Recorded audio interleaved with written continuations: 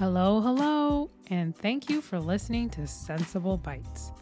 My name is Melinda, and I'm a certified health coach and founder of Simple Sensibility Health Coaching.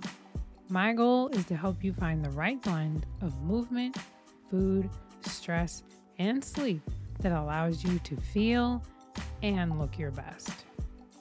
Please note, my content is not intended to be a substitute for professional medical advice, diagnosis, or treatment. Always seek the advice of your physician or other qualified health provider. Are you a snacker? Have folks told you that snacking is bad? Or have you heard that snacking should be part of your healthy lifestyle? Well, it really depends on your needs and your goals. Some people do just fine eating 3 properly portioned meals each day, and others honestly could use a little boost between meals. Now, there's nothing wrong with snacking as long as it is a well thought out part of your daily eating, because snacking can actually be an opportunity to get more nutrient dense foods into your diet. Nutrients like protein or fiber, vitamins and minerals. However, it can also be an opportunity to overindulge. So it's really important to make sure you aren't just eating to be eating. You want to eat with purpose. So how do you do that? Well, let's start with 3 questions. Number 1, why are you eating? Number 2, what are you snacking on? And number 3, how often are you snacking? You'll want to understand how your snacking fits into your overall eating plan, so then you can determine if you should be snacking or not. So when is it a good idea to actually add snacks into your day? I'm defining a snack as an eating occasion that happens between your main meals. So first, why snack in the first place? Well, of course, there are many reasons for snacking. Hunger is probably the main reason, but a little less obvious snacking occasion might be a happy hour with friends or coworkers. Snacking might also be influenced by your environment or your culture. Or snacking might be providing some form of emotional comfort. You'll want to do more of your snacking when you're actually hungry and limit snacking for emotional comfort. Since it's pretty easy to confuse the signs of thirst for hunger pains, one of the first things I do before I get a snack is drink some water. Now, if my hunger goes away and it doesn't come back within 20 minutes, then most likely I was thirsty and not hungry in the first place. I also check my body. Just do a quick body scan. Does your mouth feel kind of dry, or do I feel a little bit sluggish? What does your skin look like? Does it look dry? I often exercise and find that on days that I run, I am hungrier. So I do take an apple with me to snack on in the car ride home. Because if I don't, I will eat the house down while I'm preparing my dinner. Now, I like apples because they're a food that also helps with hydration. So there I go. I can get a little more water in instead of actually having to drink more water. So this brings me to another point. Know when you are typically the snackiest. Yes, I made that word up.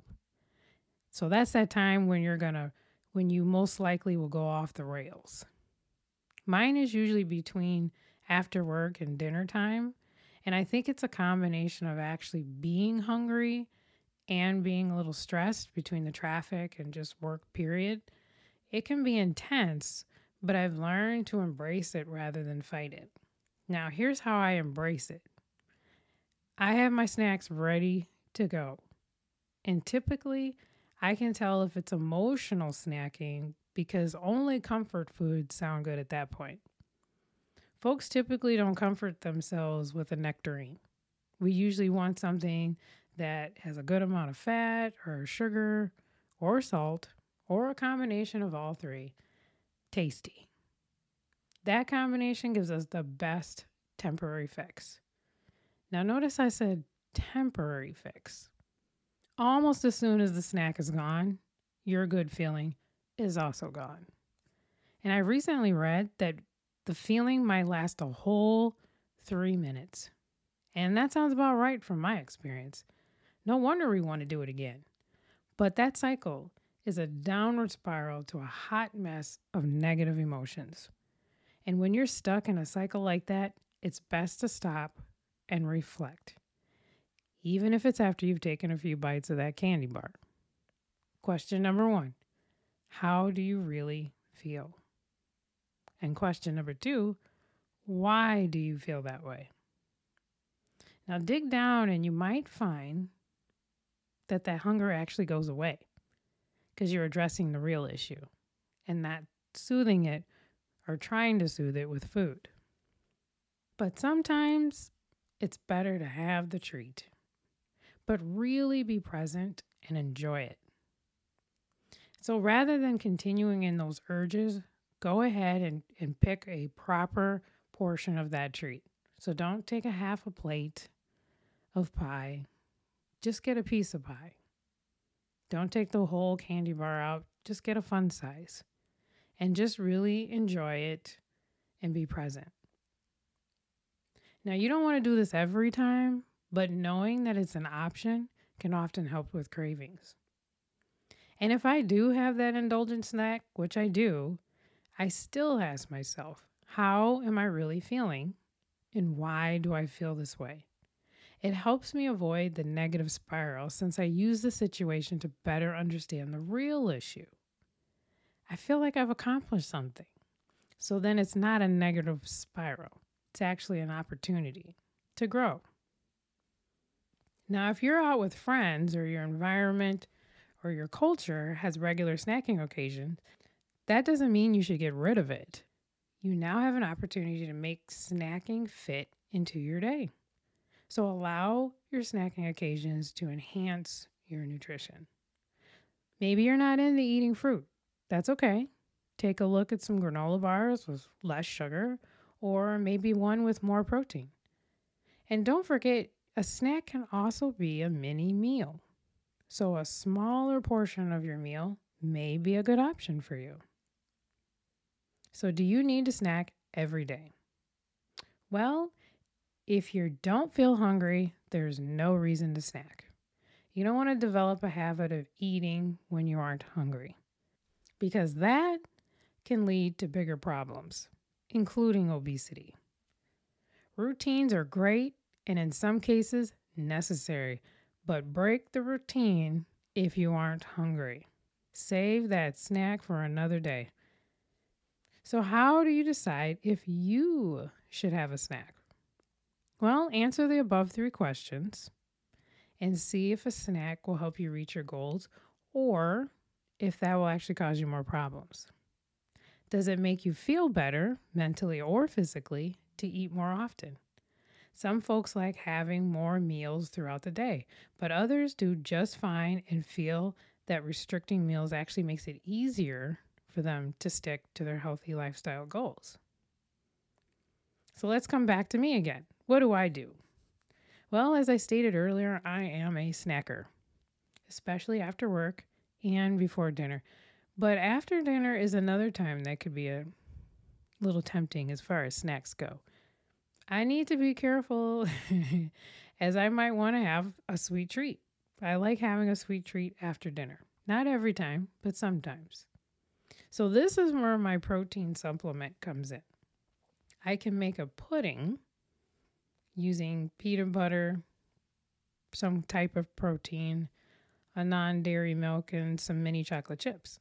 It's actually pretty good and it hits that sweet spot. Now, if I just want a little quick something, I just grab a chocolate peppermint patty. And that's usually enough because that mint flavor tells me we're done eating for today. Now, ultimately, it's up to you to experiment and see what works for you. You might find something in between works best for you, but one thing is for sure, you'll never know unless you try. So the bottom line is, you get to decide how you want to break up your meals. Do you want to have 3 distinct meals, or would you rather adjust your meals to make room for a snack or 2?